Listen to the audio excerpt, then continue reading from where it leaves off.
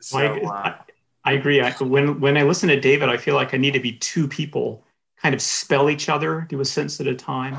It's a lot to keep track of. I'll talk nice and slow for us. Got your southern drawl. That's that southern drawl. I'm not in a hurry. Right. I know where to be.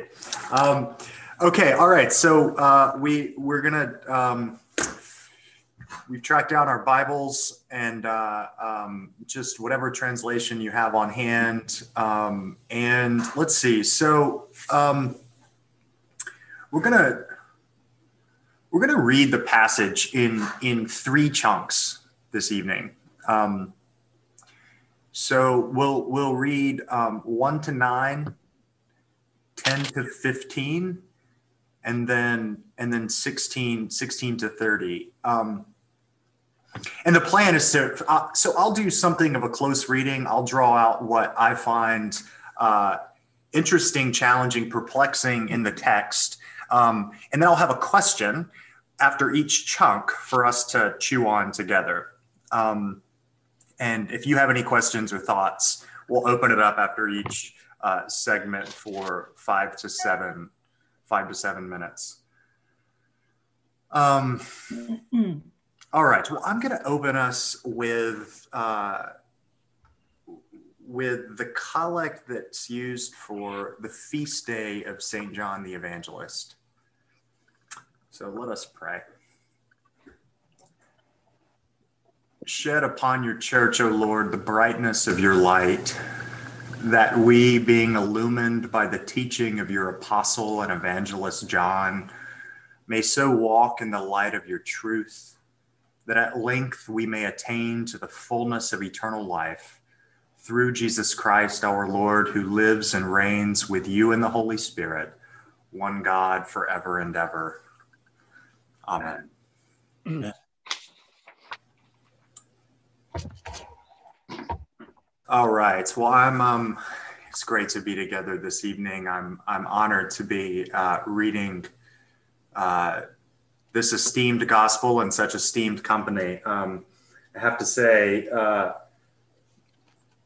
I'm not going to throw my wife under the bus. Never mind. Well, she, Amor Tolls is giving, one of her favorite authors who wrote A Gentleman in Moscow, is giving a talk this evening at 7.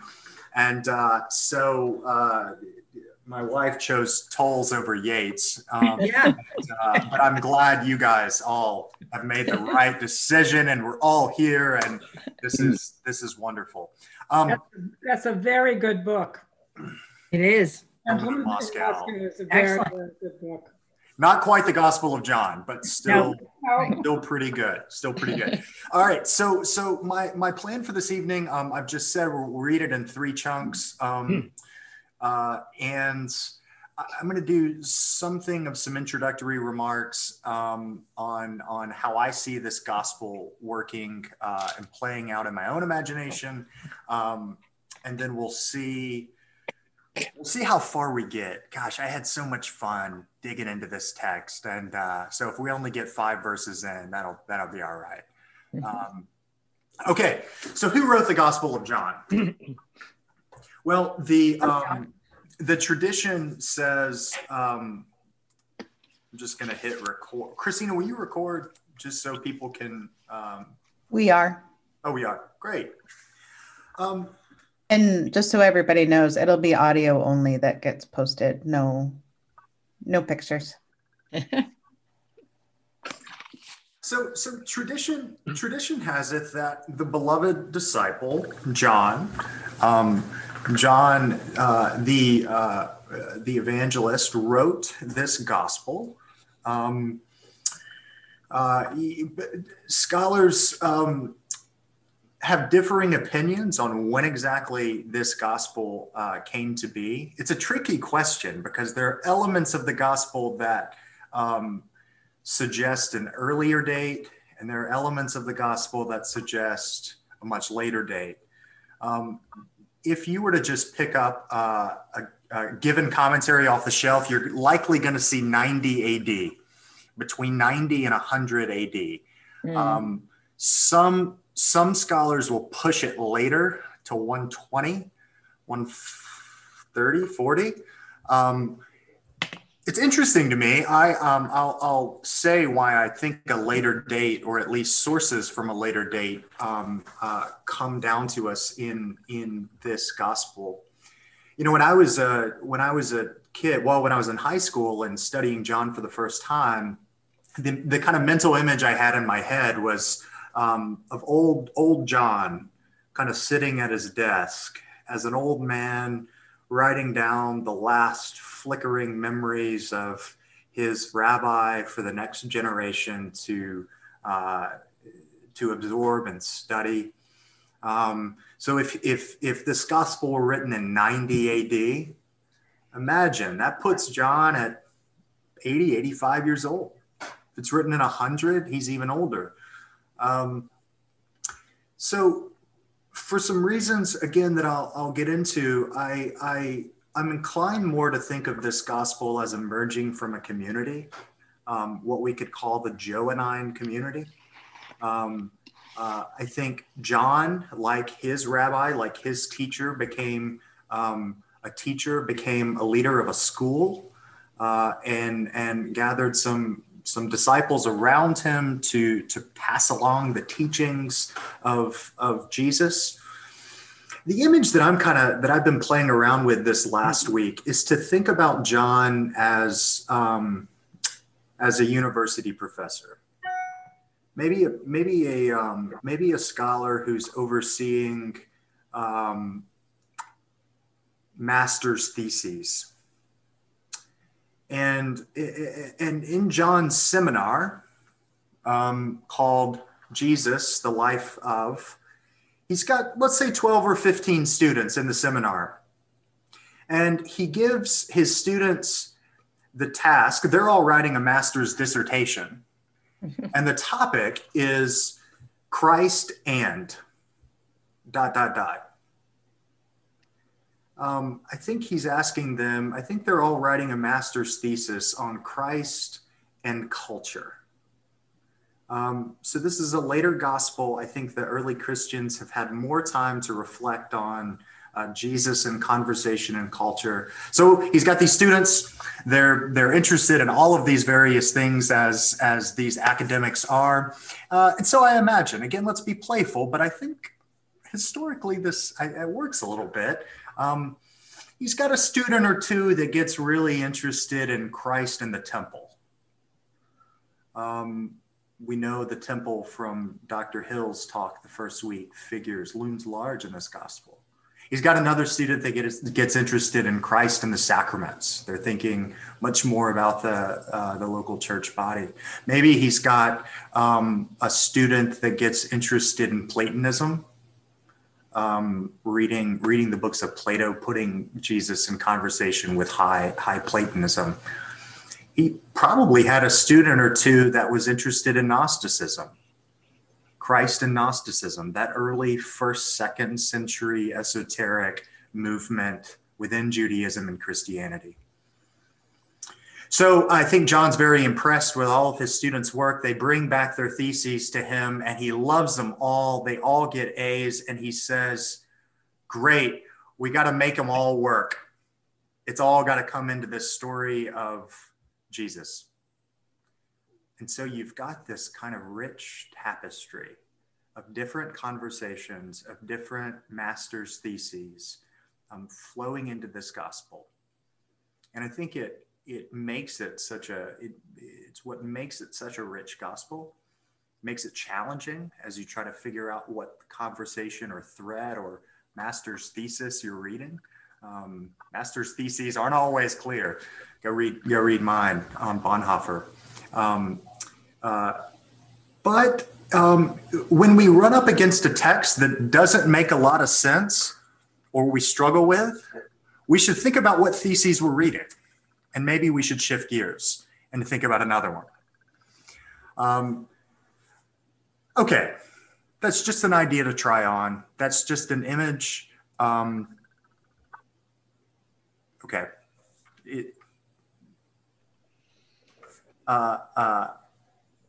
Christina just messaged me that my volume shifts out pretty bad when I step back from the computer. Is that everyone's experience? I would say it's not going back, but you do sometimes die out, as you did a moment ago, but then you came back full bore. So you okay. All right. I'll lean in. I'll lean in. All right. So we've got these different theses. We'll talk about different theses to read the story of John 4. Look, my hope is that the Samaritan woman for us this evening comes half alive, as Nicodemus did last week for us. It's one of the great stories in the Gospel of John. It's one of the great stories in the New Testament. As you've gathered, I think John, again, is compiling these theses. John's not all that interested in historical chronology. He's not interested in getting A, B, and C in a linear timeline.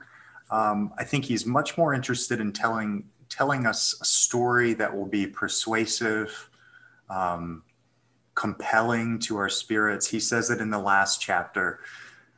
I've written this book, I've compiled this book that you might believe, that Jesus is the Christ.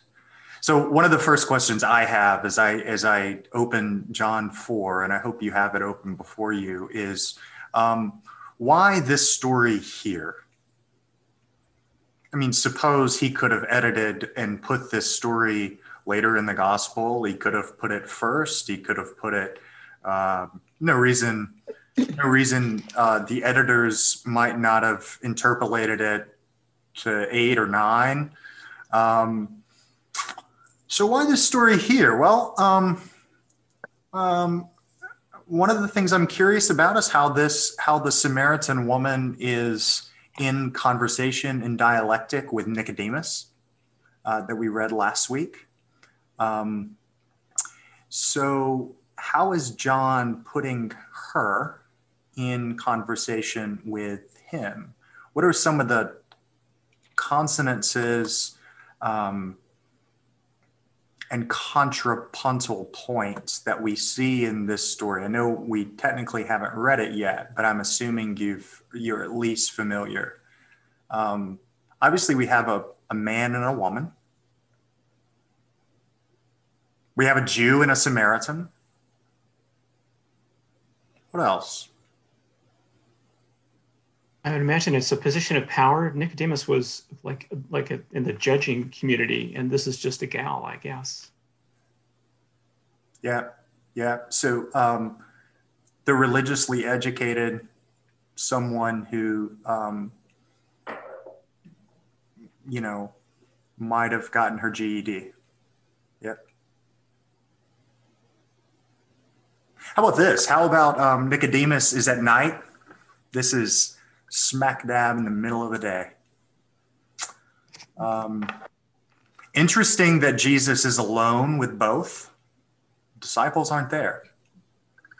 Raises some interesting questions, how we know this is exactly how the conversation played out. Got language around water and birth. Language around sight, perceiving who Jesus is. She gets it. Nicodemus, well, it took him 20 chapters. Still got it. So it was a very, very compelling arc. So I'm just playing with why this story here. I think John, there are no mistakes in John's gospel. You might say there are historical errors or inconsistencies. Fine. There are no mistakes. So let's keep some of that in mind. I'm going to kind of put several different pots on the stove, and we'll put them on simmer. And at the end, we'll step back and see what's emerged for us. So let's go ahead and dive into the text. And someone who has their text in front of them, just read John 1 to 9 for us, and everyone else can just follow along or listen. Go ahead, Gretchen.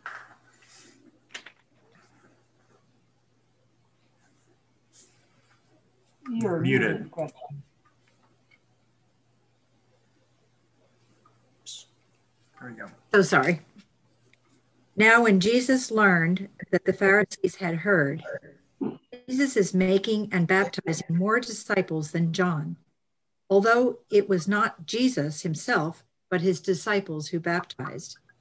He left Judea and started back to Galilee, but he had to go through Samaria. So he came to the Samaritan city called Sychar. Sychar, is that right? Yep. Sychar. Sychar, okay. Near the plot of ground that Jacob had given to his son Joseph. Jacob's well was there, and Jesus, tired out by his journey, was sitting by the well. It was about noon. A Samaritan woman came to draw water, and Jesus said to her, "Give me a drink." His disciples had gone to the city to buy food. Go through 9? Yes. The Samaritan woman said to him, "How is it that you, a Jew, ask a drink of me, a woman of Samaria?" Jews do not share things in common with Samaritans.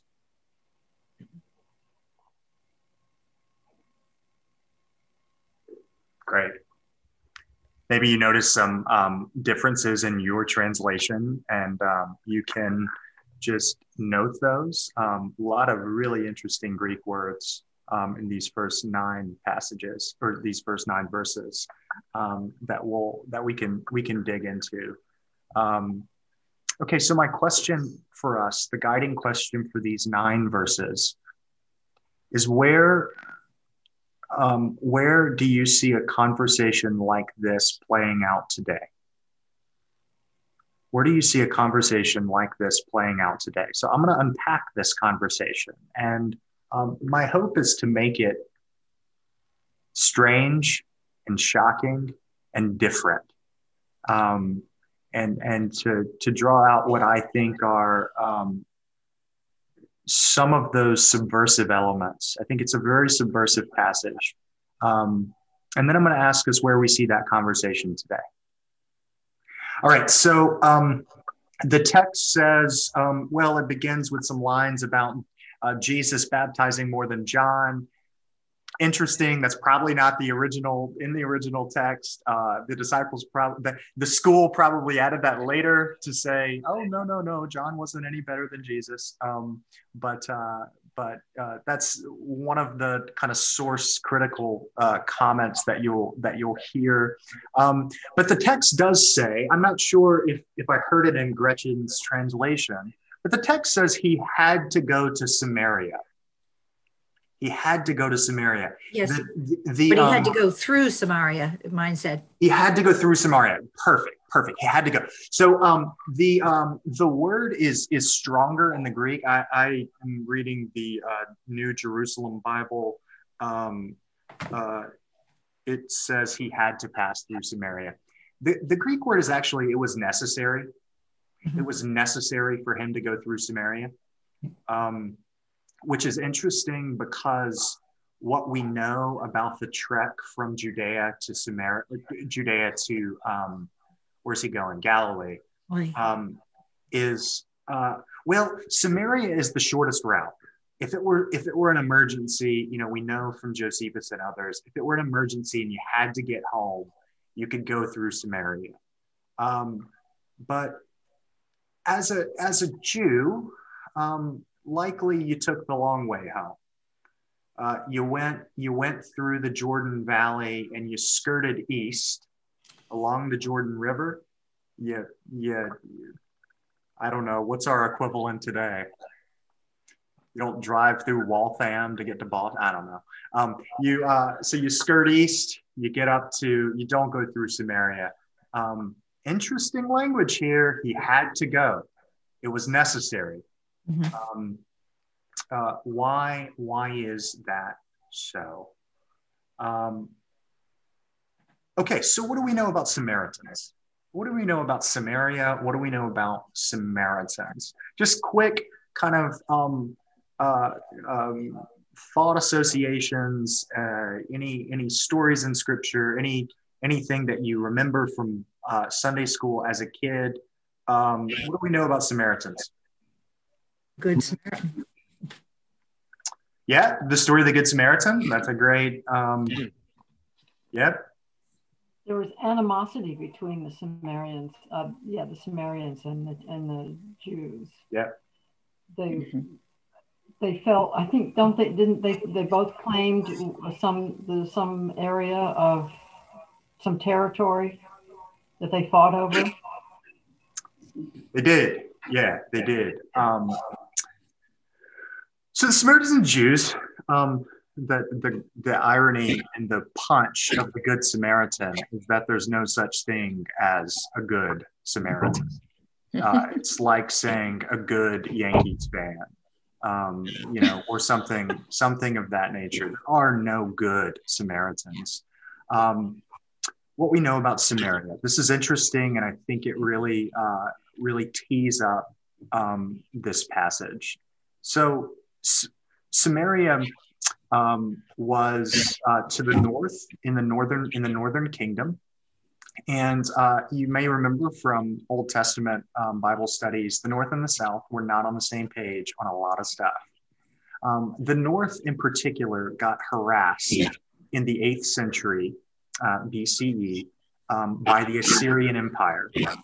The Assyrians, to just gloss a lot of ancient history, the Assyrians were not very nice people. They were barbarians. They were awful.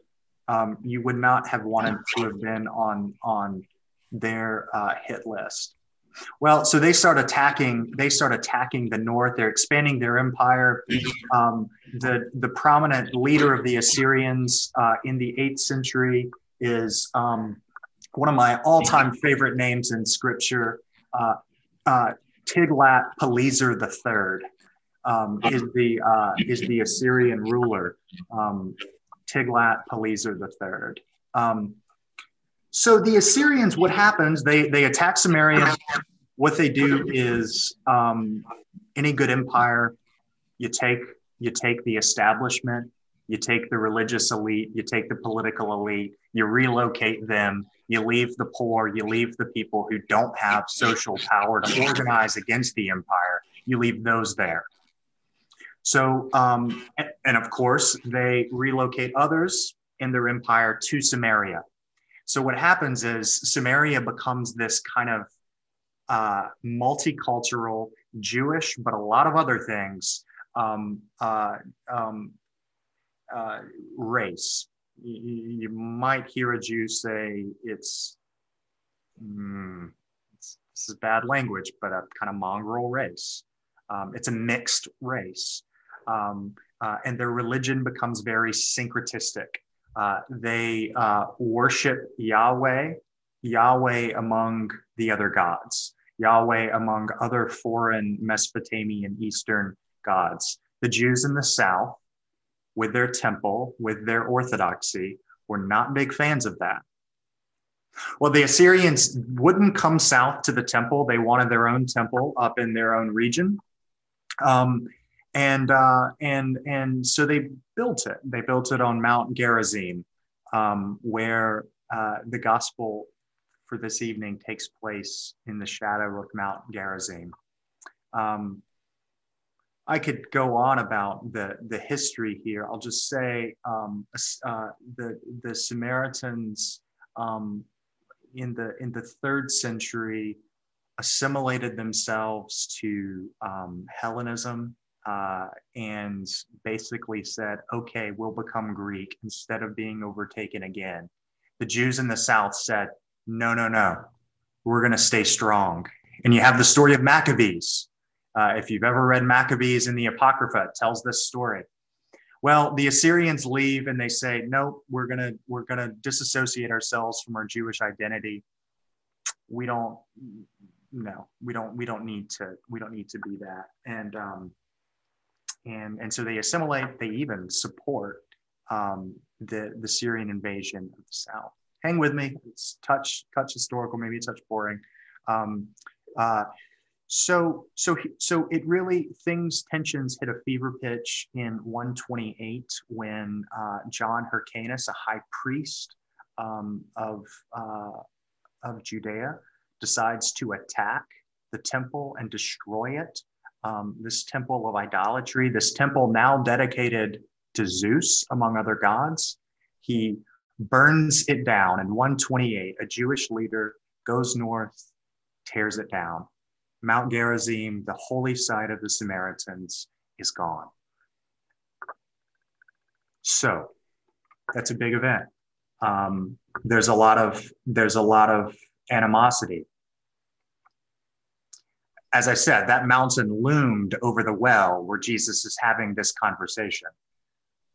This is where Jesus decides to rest. It's a place of massive Samaritan trauma. It's a place of historical trauma. And the text says it was necessary for him to go through there. Interesting. A Samaritan, that's one thing. A woman? Ooh. So we don't have to go into this. It's women did not have it good in the first century world. They were property. Their relationship was determined in their two functions, their husband and their ability to bear children. A long time till Mary Wollstonecraft comes along the scene. She wasn't there in the first century. It was tough.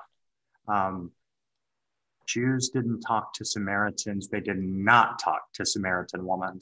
For a rabbi to talk to a Samaritan woman would really be to jeopardize his school, his reputation, his credentials. It was a risky endeavor.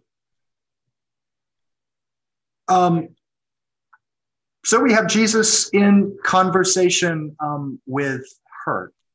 Again, Jews see a Samaritan as perpetually unclean, a woman as perpetually unclean and impure. The gospel says that she came to the well at the 6th hour. And that further corroborates the social shame, the pariah that she was, in that the 6th hour is at 12 noon. That's at the heat. That's the heat of the day. You wouldn't go to the well in the desert in the heat of the day. You'd go at 6 a.m. or 6 p.m. But she didn't want to see the other ladies in the town. She didn't want to become the butt of their jokes. We should probably see her as the Hester Prynne of the first generation. She's got the A on her toga. She goes at noon because that's the only time she might not be mocked and laughed at. So there she is. And Jesus had to go through there. Jesus says, "Give me a drink." Well, we wish he would have said, "Hi, I'm Jesus.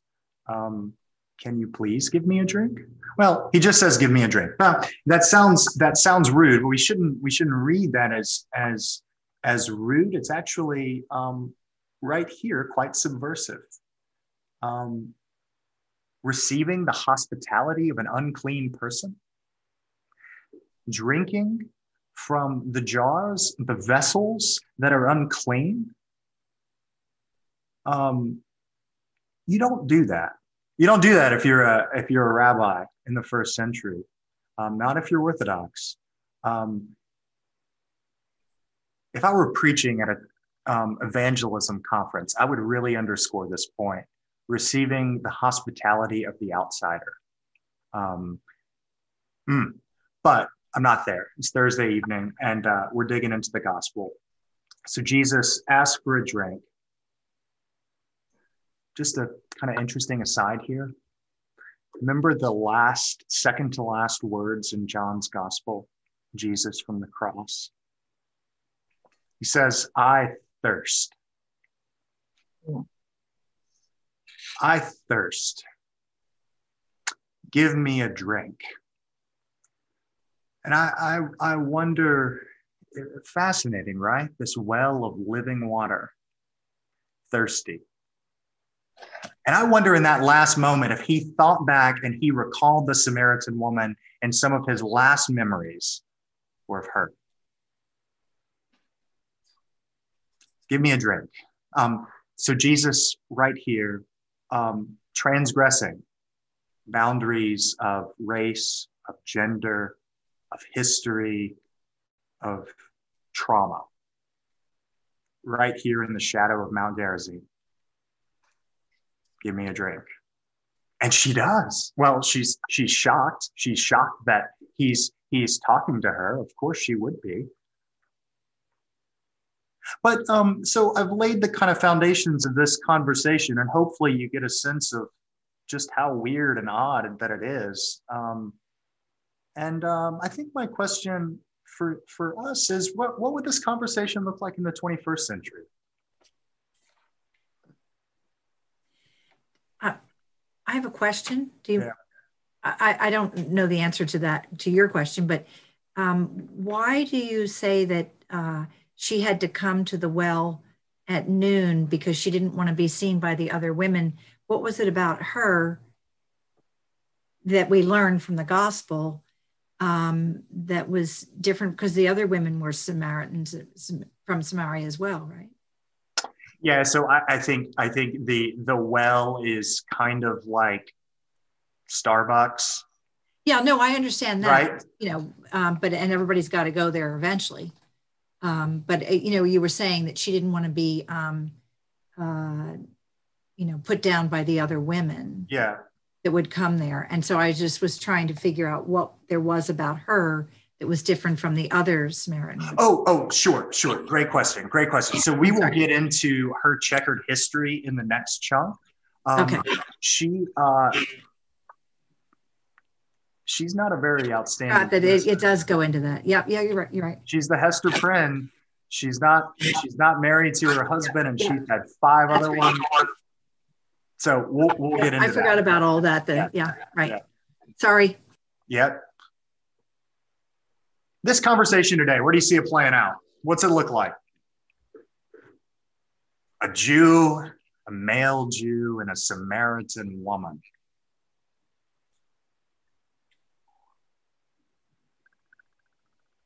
Yeah, Suzanne?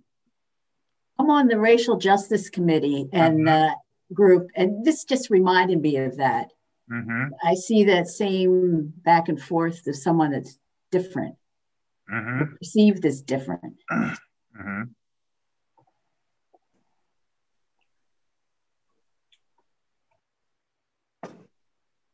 Well, the fact that she's there at noontime is why is she there at the noontime? It could be a lot of reasons, and we talk about not being with the other women because she is an outsider and she doesn't want to be there, or maybe she's not allowed to be there with the other women. So she has to come out in the heat of the day to get her water rather than the women. So where do you see that today, Sandy? Well, I just see people not wanting to dwell into enemy territory. Mm. So this is a real incursion into something that's radical, that Jesus is known, that we know Jesus for, turning the tables upside down. Mm-hmm. Yeah. No, that's good. That's really helpful. So something that that I put together when you were talking about it was necessary to go through Samaria. It was necessary, so extending that, it was necessary for Jesus to have this conversation. And I keep thinking of it as an act of reconciliation, or the beginning of an act of reconciliation, particularly when you were talking about the trauma of their temple. It may have felt pagan to traditional Judaism, but it wasn't pagan to them. It was their form of celebration and worship. And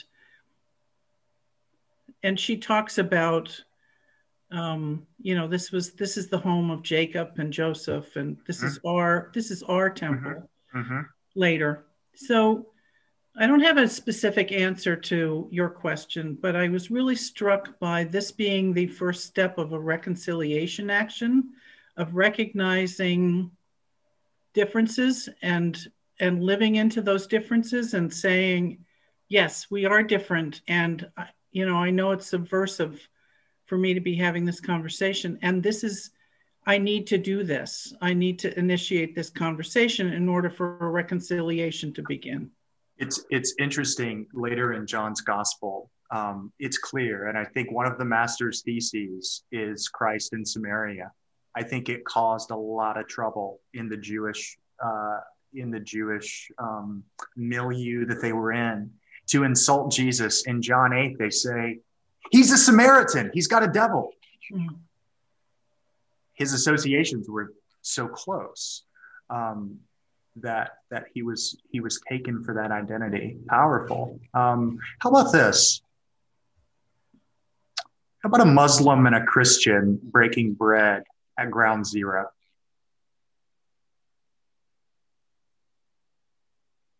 How about a Protestant and a Catholic in Northern Ireland cheering a Guinness?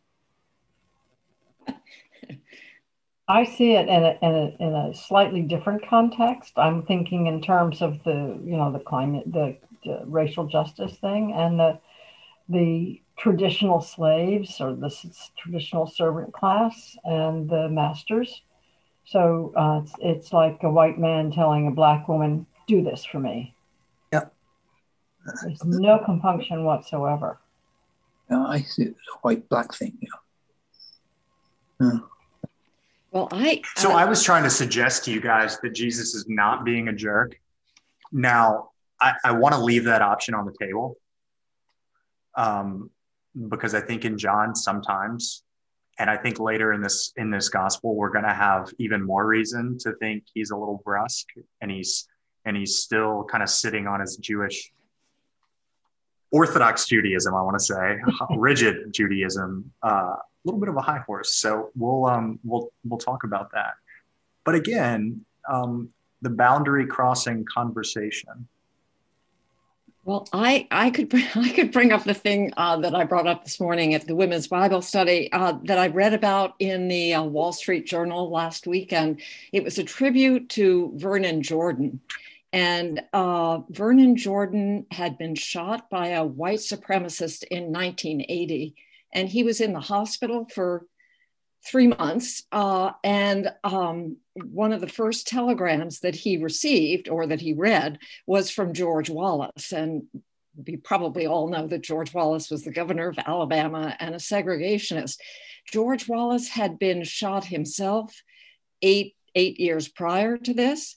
And he was paralyzed from the waist down. And a few years after Vernon Jordan's shooting, he was at an event at which was also George Wallace. And George Wallace asked his person who was helping him to wheel him over to Vernon Jordan because he wanted to have a conversation with him, which they did have. And I guess that, I mean, I think maybe, the difference for George Wallace, having had a life-altering event in his life and being able to see the humanity of a Black person, to truly see the humanity. So anyway. Great example. It's a great example. Okay, Dave, really quick, and then we got to keep going. All right. 15 seconds. I want to go back to where Lisa was, and I wanted to ask, why do you feel that Jesus had to go through here? Is he returning to some place, that well in particular, that he was very familiar with in an earlier part of life? Is he going back and trying to relive and to re-grasp his past in some way? Great question. Yeah. I think we should just sit with that. Is he reliving his past? Is he retrotting Israel's history? Is he just in a hurry to get to Galilee? Is he Is he on a divine mission? Exactly. Was he the way the Spirit threw him into the wilderness? Was he thrown through Samaria? Well, is he redoing? I mean, I think your question right there, is he trying to undo some of that trauma? Yeah. Yeah.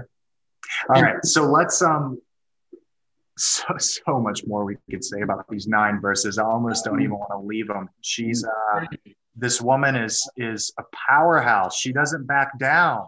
She stays in it with him. She's honored to be talking to a Jew, but Jesus is going to get a little preachy and a little pokey here. So we've ended. Jesus has said, "Give me a drink." She said, "How could you even associate with me?" So we're going to pick up at verse 10. Would somebody read 10 to, what did I say, 15? Mm-hmm. Yeah. 10 to 15. John Small. Jesus answered her, "If you knew the gift of God and who it is that asks you for a drink, you would have asked him, and he would have given you living water." "Sir," the woman said, "you have nothing to draw with, and the well is deep. Where can you get this living water? Are you greater than our father Jacob, who gave us the well and drank from it himself, as did his sons and his livestock?" Jesus answered, "Everyone who drinks this water will be thirsty again, but whoever drinks the water I give them will never thirst. Indeed, the water I give them will become in them a spring of water welling up to eternal life." The woman said to him, "Sir, give me this water so that I won't get thirsty and have to keep coming here to draw water."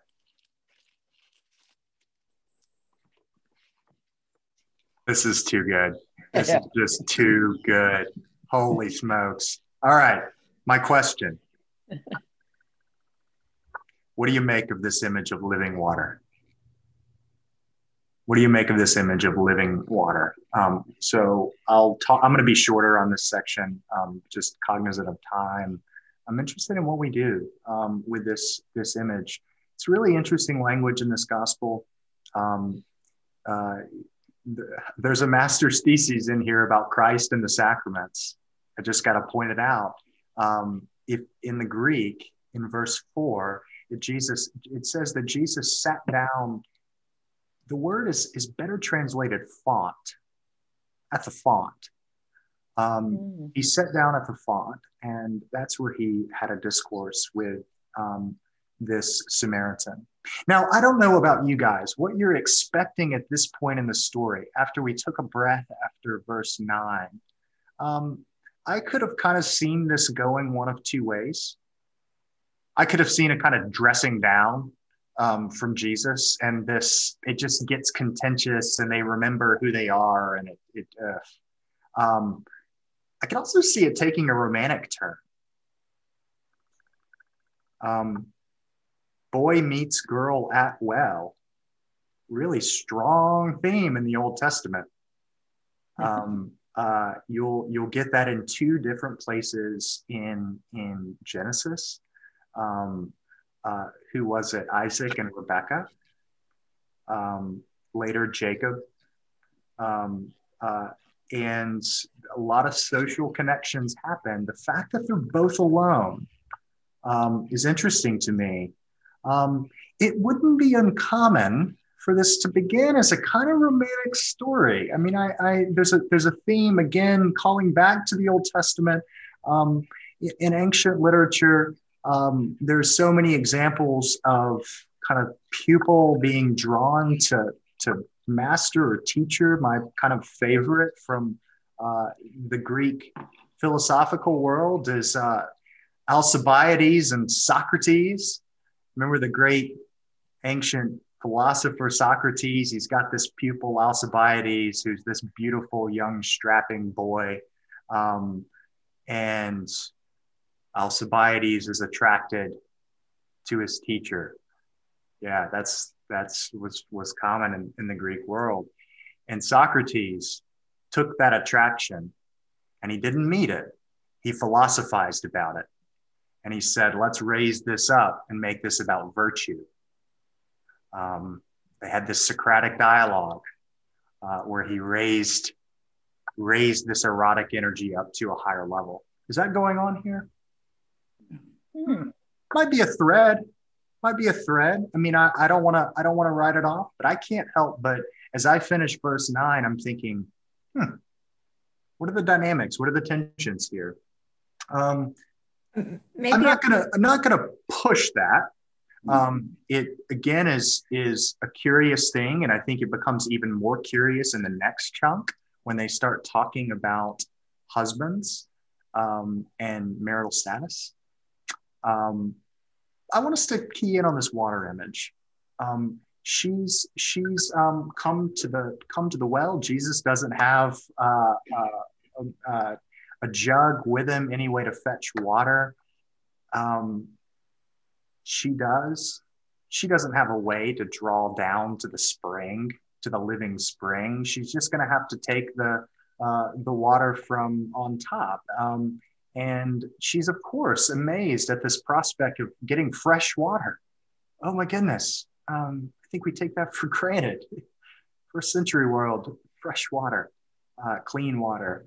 That's what she's looking for. And that's what she thinks Jesus is talking about. But Jesus is talking about something else.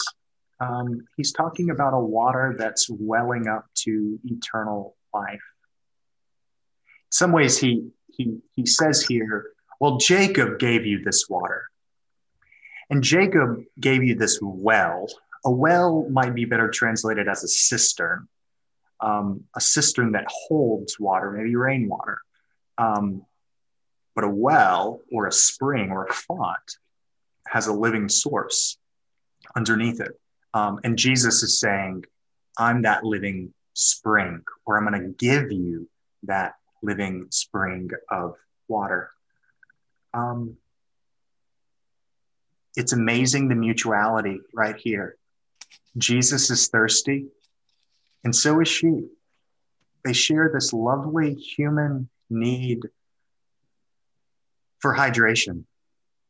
And notice that Jesus raises her up to the higher degree, to the higher thirst. Now, I pause here and say, Jesus isn't always the best conversationalist. Sometimes he gets asked a question and then he preaches a sermon. And, you can imagine the interlocutor just being like, what? But notice again, rhetorically, what's going on here. So what do we make of this image of living water? I was thinking about this. I was talking to David this week, and we were talking about, if you're on the highway driving along, it's Sunday morning, and you pass Living Water Church on your right, you're happy you're going to be driving past. We don't see too many Living Water Episcopal churches. Living Water Church. Now, I mean, baptism, right? So I said there's font imagery here. Jesus is sitting by the font. Again, if we take a kind of theological sacramental reading, we've got the baptismal font. We baptize from a bowl. Is that water living? What does it mean? What do you think it means? And I'm, guys, I'm playing and wrestling with this image, and I don't have an answer. I can tell you what my kind of Sunday school brain says. It's Thursday evening, so I'm not going to go there. But what do you make of this image of living water? That the literal translation here is leaping up within you to eternal life. Water that's gushing up, leaping up. comes to mind when you hear that phrase? What do you think Jesus is saying? Water leaping up to eternal life. What's he getting at here? Flow of the Holy Spirit. Okay. Yeah. The thing that's interesting about that is that it comes back again and again and again within us. There's you're springing up, you're leaping up, you're perpetual. Mm-hmm. I think something strikes me. I was brought up, as I told you before, in a Welsh Baptist church. And the Welsh Baptist church always had a tank at the front that was covered with wood, and it was uncovered for a baptism. So when I was baptized, I stood in the tank and was fully immersed by the minister. And so I think, to me, the water of baptism meant a great deal. Yes. I was drowned. Oh, but okay, guys, I'm gonna. Sorry, I've got to kind of provoke here, but we get the little shell. We get it on the top of the head. The water is nice and lukewarm. Can't be too hot or too cold. Run it over the top of the head. Get them a little wet, but we've got a towel right there. Let's clean that head off. But think about some traditions. You baptize in a river. Yes. Closer to what Barbara did. What if we had baptism at St. Anne's at Walden Pond or at the Sudbury River? That would be quite that reminds me of a brother we're out there, where they go down to the river, and we've actually sung that song in our church, going down to the river, and it's a real, it's haunting when you think about going down to the river to get the gospel song. Yeah.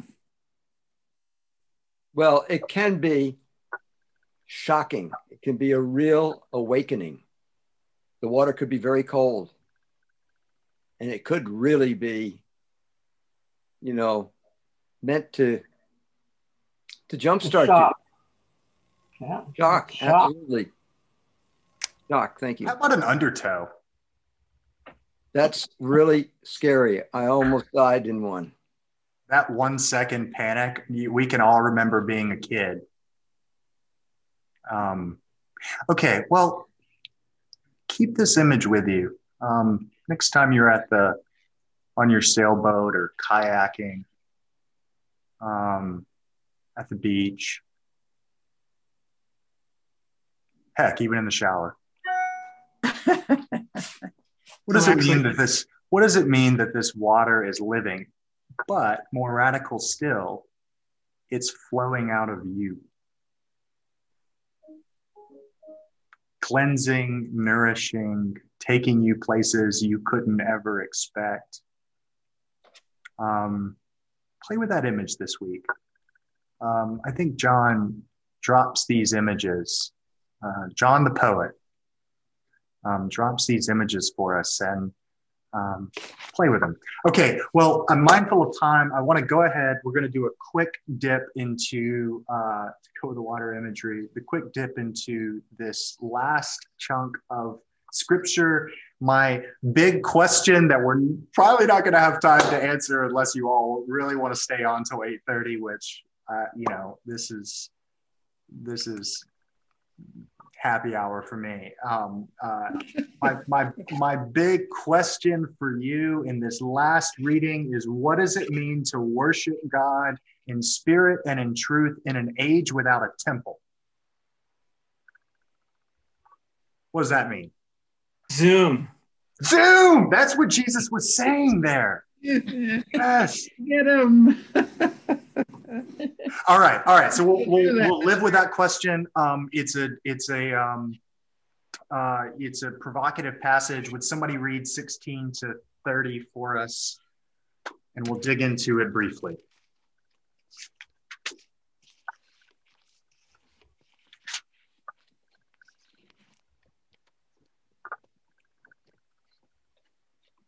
All right. The woman said to him, "Sir, give me this water." This translation is going to feel a little different.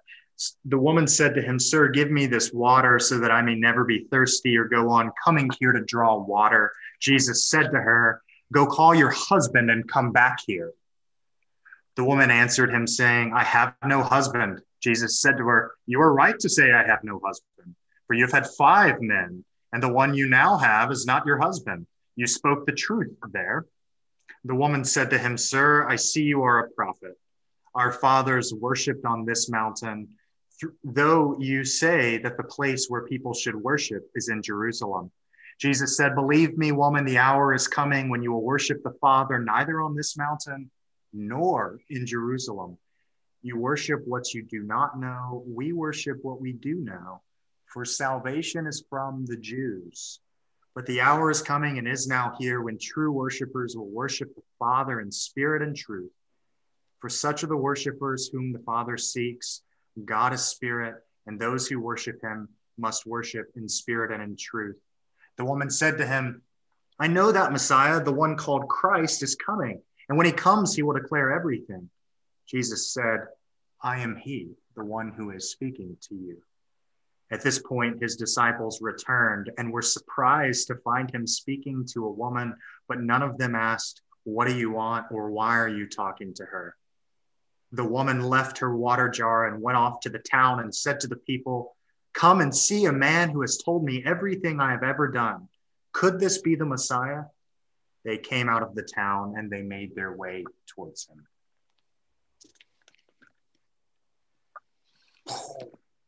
Yeah. Okay. Again, I think it's interesting to stop at points in Scripture and say, what do we expect here? What do we think would happen if we were just imagining this story, if we were watching the movie? My expectation is that Jesus would be pleased. Here's someone who has faith. Someone who is thinking about living water, is in conversation with him. Well, Jesus is not pleased. Oh, yeah. So, verse 16, go and call your husband. Yeah. Not. So why does he say that? Because he knows what the answer is going to be and he wants it to come from her. Okay. It's how he lets her know that he's who he is.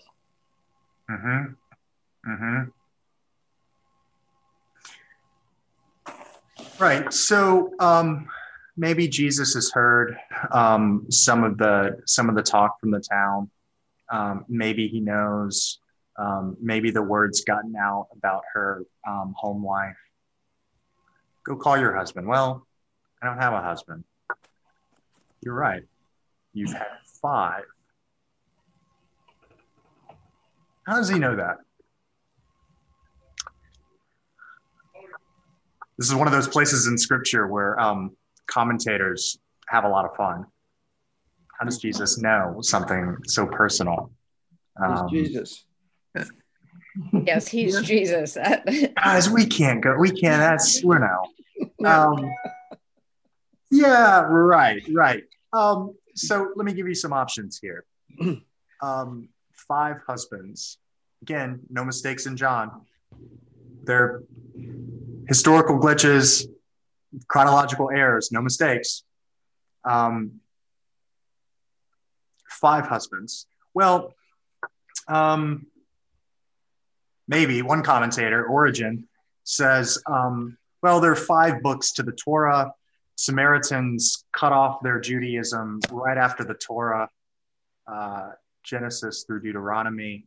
Maybe he's doing a kind of Jewish Samaritan inside joke. Interesting.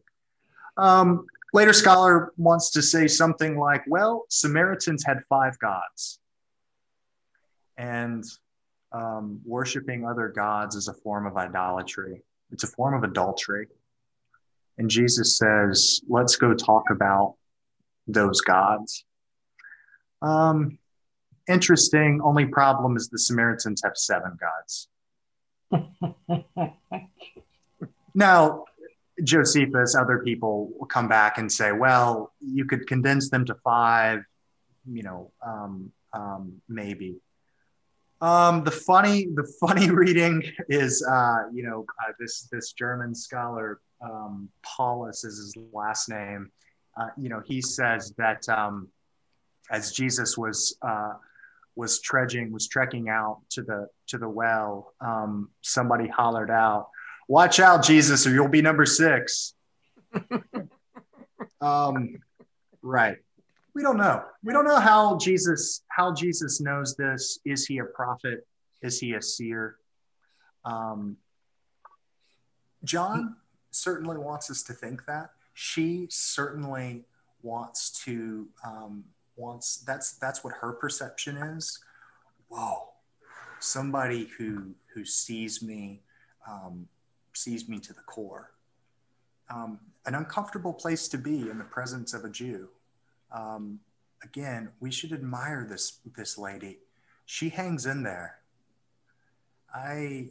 She might have been tempted to run after he brings this up. But she stays in there. She stays in the light. The light exposes the darkness. She hangs in. Powerful. Lots of interesting stuff here. I've got this question that I want to kick around with you. There's about the temple.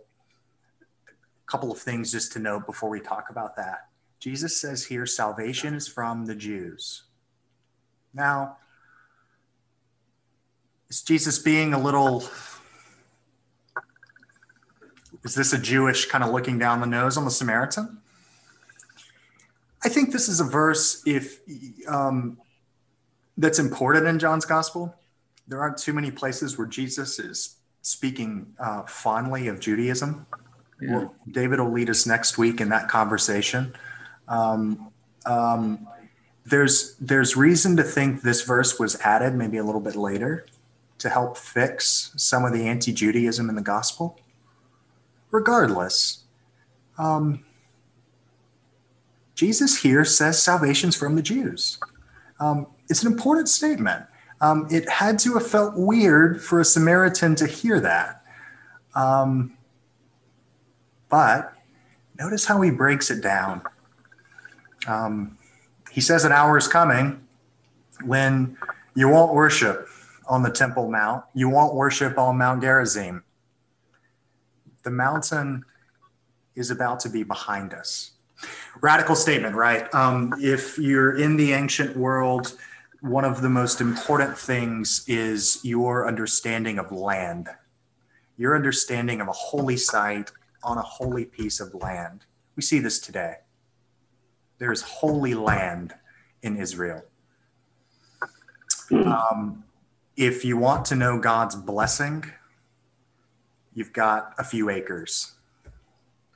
Remember, these are displaced, dispossessed peoples. To have land is powerful. And for Jesus to say, well, worship is about to be removed from land, from space, from a restricted space. He also talks about time. He says the time is coming. The time is being fulfilled. This is the moment when the Jewish Samaritan squabbles end. Remember Paul's verse, in Jesus Christ, there are no Jews or Greeks, Jews or Samaritans, male or female. So he says, so again, he's fulfillment of space, fulfillment of time. There's so much to say about this.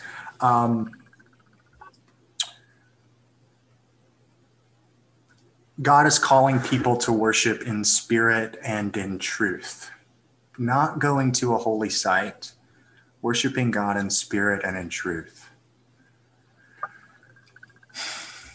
That's a gnomic phrase. It's a phrase that I think resonates, ripples throughout John's gospel. What do we think that means? I'll just say one quick comment just before we go into that, Paul. I want to hear where you're going with this. Notice here that John is trying to refocus the temple onto Jesus. He's trying to say Jesus is the new temple. Remember, he's writing this in 100 AD. The temple in Jerusalem is torn to the ground in 70. Gerizim does not have a holy site. They'll build one later, but they don't have one now. John's trying to re-narrate this temple theology. What's radical is he's saying the temple and all of its purity is judged on how close it will get to the impure. I think that's part of the theology going on here. Here's the Jewish temple. Here's the Word made flesh, tabernacled among us, out in the desert among the Samaritan woman, there in the shadow of Mount Gerizim. So,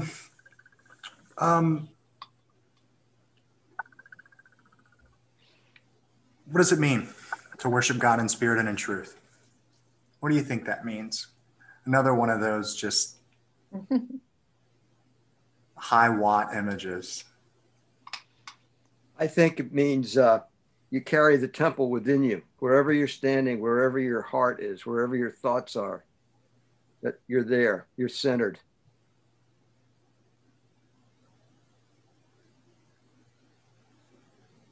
That, I think, is a combination of the two words, spiritual and real.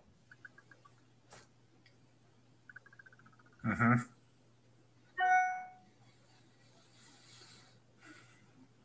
And what I totally agree, David. And what I was interested in is we've talked about Jesus going to a place of trauma. We've talked about if you dip into a well, you don't necessarily have to go all the way to the bottom and get the holy pure stuff. It's like the stuff at the top is fine. It might be living. It kind of, to me, it's kind of like Jesus is saying, deal with what you have in front of you, and that's plenty to work with. That's what comes to mind. Mm-hmm. And the reason it's interesting to me is that this chapter that we're reading, some of the other parts of John seem to be so philosophical, theological, and this is just like the real stuff that you're dealing with. You can find stuff to work with. Does that make any sense? Raw. It's raw. Yeah. John, what do you think? John Small. That line 24 that you're talking, verse 24 that you're talking about, worshiping in spirit and truth, to me is linked to the line 2 lines later, line 26, when Jesus says, I am he. I love the way he is so direct and reveals himself and is saying, hey, do you know who I am? You're looking at him. Here I am. Mm-hmm. So to me, worshiping in spirit and truth is connected to the fact that what he wants her to see is that he is the Messiah and that is the way to truth. Through him. Yeah, I like it. Through his living water, are you saying? Or through belief in him? Through his living water, are you saying, or through his belief in him? Both. Mm-hmm. Both.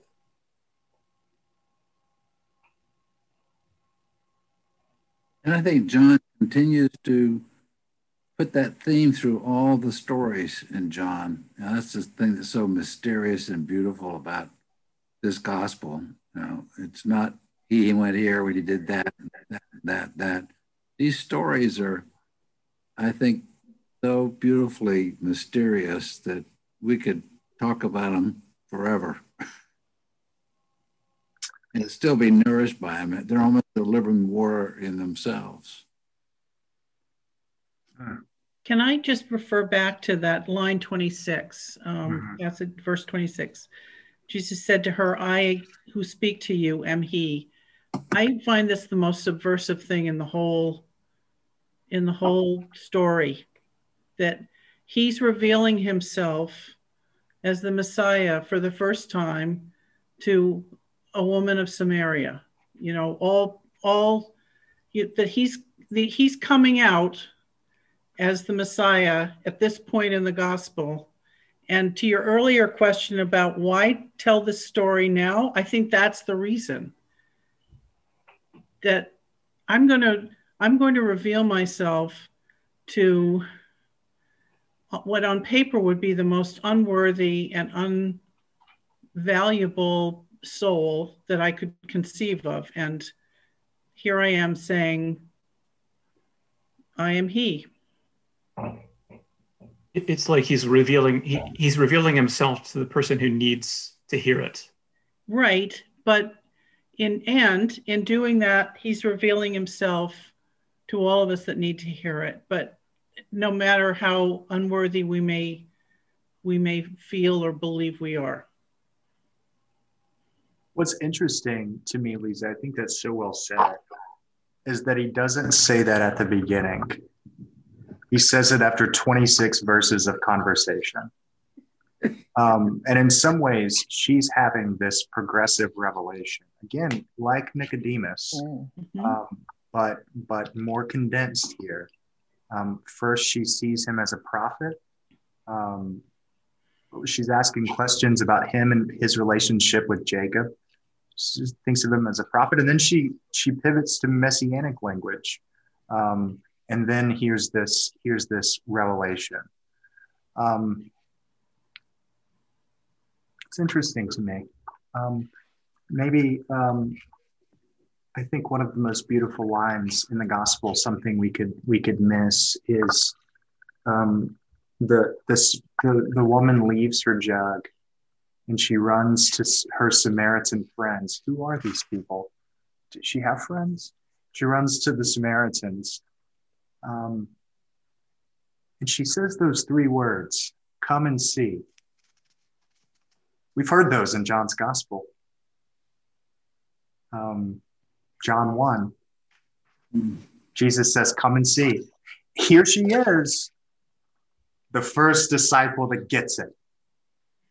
She leaves her livelihood. She runs in right to the shame, right to those people who know she's Hester Prynne, and she says, come and see. I think it's powerful. I think she's a powerful woman. She has a lot of agency in this passage. Jesus draws out that agency. I think it's beautiful. I'm thinking, last thought here, unless anyone wants to jump in with spirit and in truth. I think it's interesting what the church is learning, being separated from the temple. I'm still asking. Isn't there a wider story though, Garrett? You know, I mean, you expand this story to the spirit of Christianity moving into areas of danger and you know, the other side, and opening it up, you know, to the living word. Is the giant community trying to give us that story, that it's possible to see this in other dimensions? You know, I think that's what you're asking, isn't it? That there is a story within a story here. It's interesting to me how there are kind of two camps that talk about how this question of church without a temple is going. There's the kind of more traditional camp that really misses the building and talks about church being in the church, in the building. No, I don't think there's anything. Look, I'm all for Sunday morning and hearing the sound of voices raised. There's the other camp, kind of the progressive, all my young millennial friends are like, finally the church is being the church. They're out there, they're serving, they're helping, they're connecting, all of those things. We're out of the building, so to speak. kind of looking to thread that a little bit. If I use this story, I kind of wonder, gosh, I'm feeling so dang preachy right now. This is not good. I want to see the church as the well that holds the living water. And the point is not the building, it's the living water in it. And if we forget that, the building has gotten in the way. And I think Jesus says, detach from that. He uproots us from place. He uproots us from the way we think about time. Living water. What does it mean to be a community of living water? That's COVID has given us a gift. Yeah. This COVID time has given us a gift to understand that, I think.